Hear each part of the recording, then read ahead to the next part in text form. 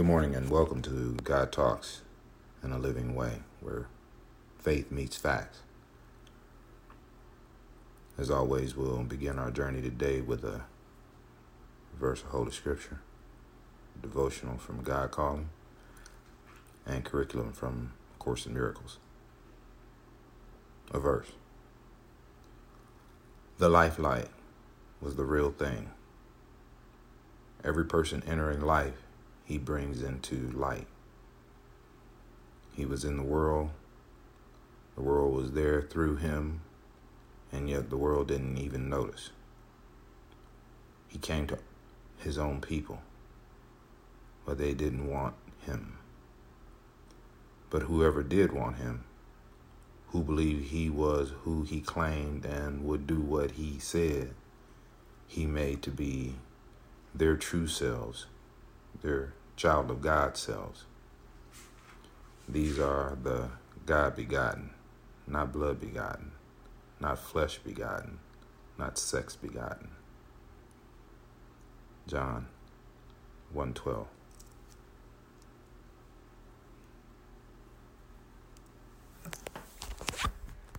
December 5th. God Calling. Law of supply.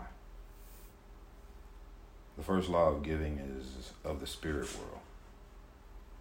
Give to all you meet, or whose lives touch yours, of your prayers, your time, yourselves, your love, your thought. You must practice this giving first. Then give of this world's goods and money as you have them given to you.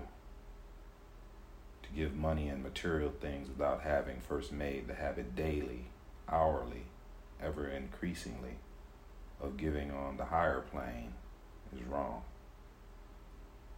Give all your best to all who need it. Be great givers.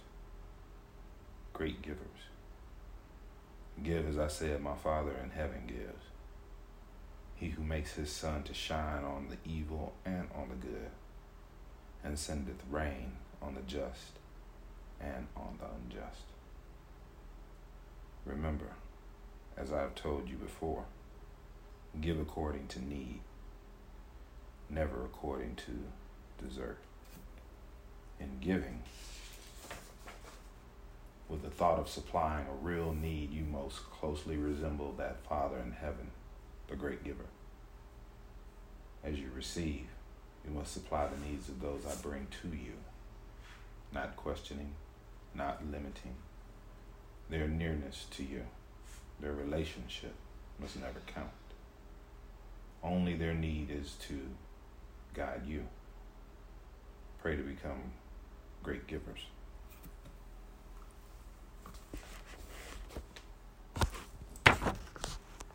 Beyond perception.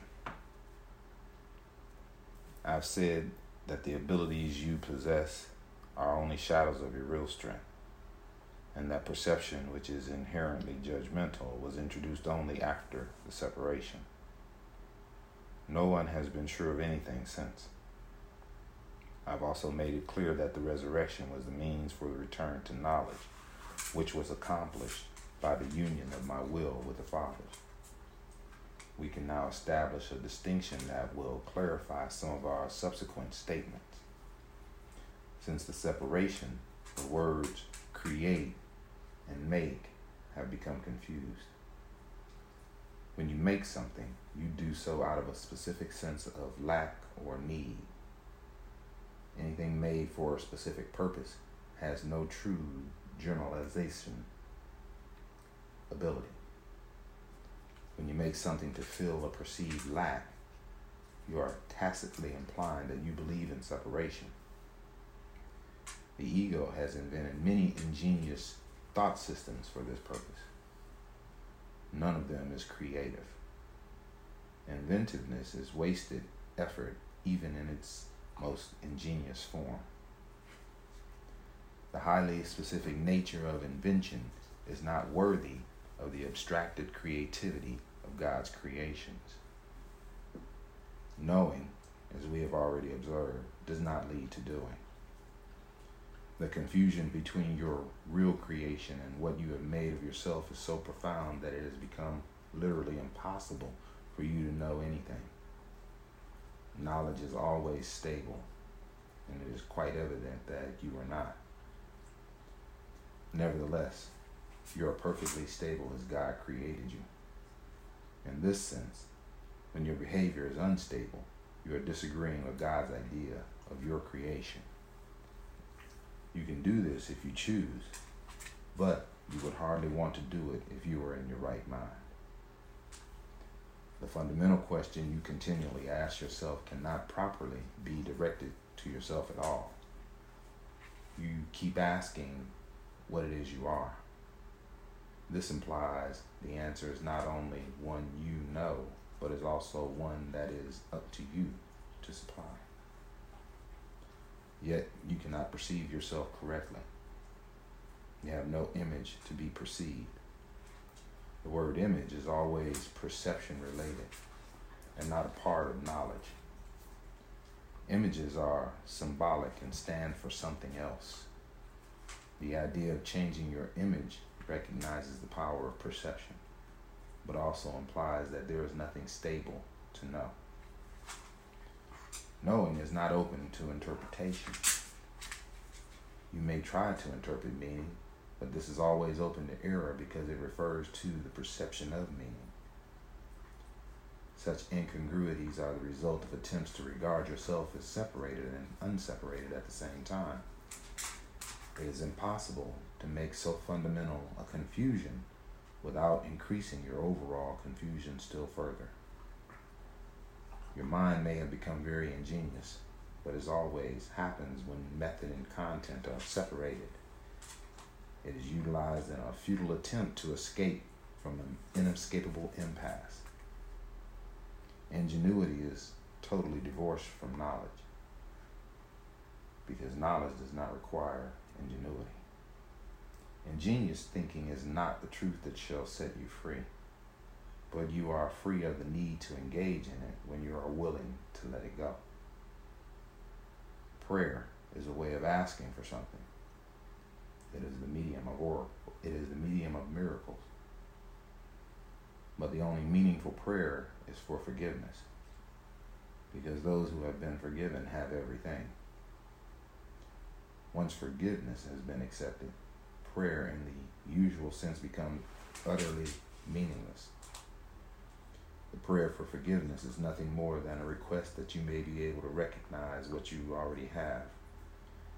In electing perception instead of knowledge, you placed yourself in a position where you could resemble your Father only by perceiving miraculously.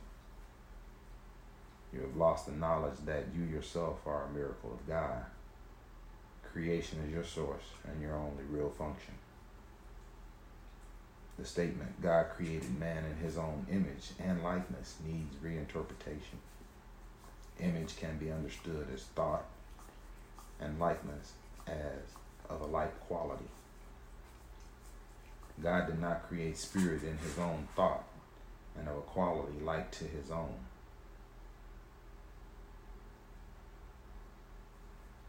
God did create spirit in his own thought and of a quality like to his own. There is nothing else. Perception, on the other hand, is impossible without a belief in a more and a less. At every level, it involves selectivity. Perception is a continual process of accepting and rejecting, organizing and reorganizing, shifting and changing. Evaluation is an essential part of perception because judgments are necessary in order to select. What happens to perceptions if there are no judgments and nothing but perfect equality? Perception becomes impossible.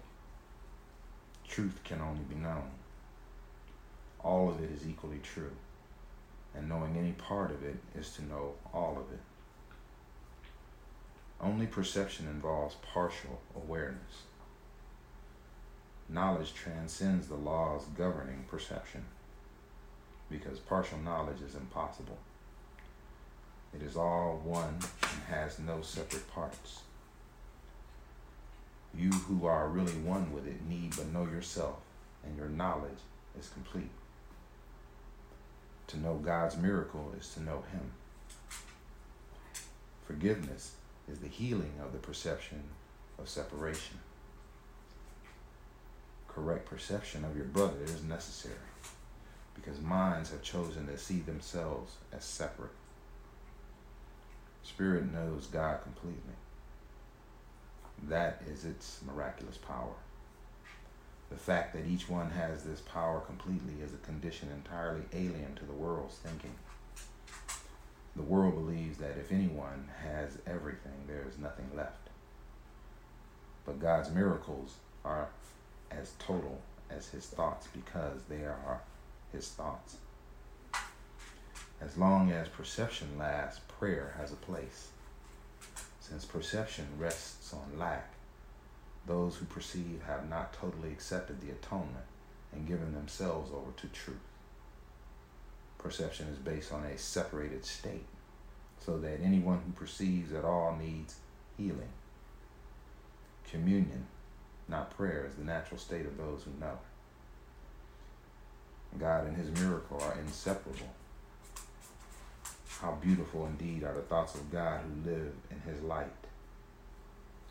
Your worth is beyond perception because it is beyond doubt. Do not perceive yourself in different lights. Know yourself in the one light where the miracle that is you is perfectly clear.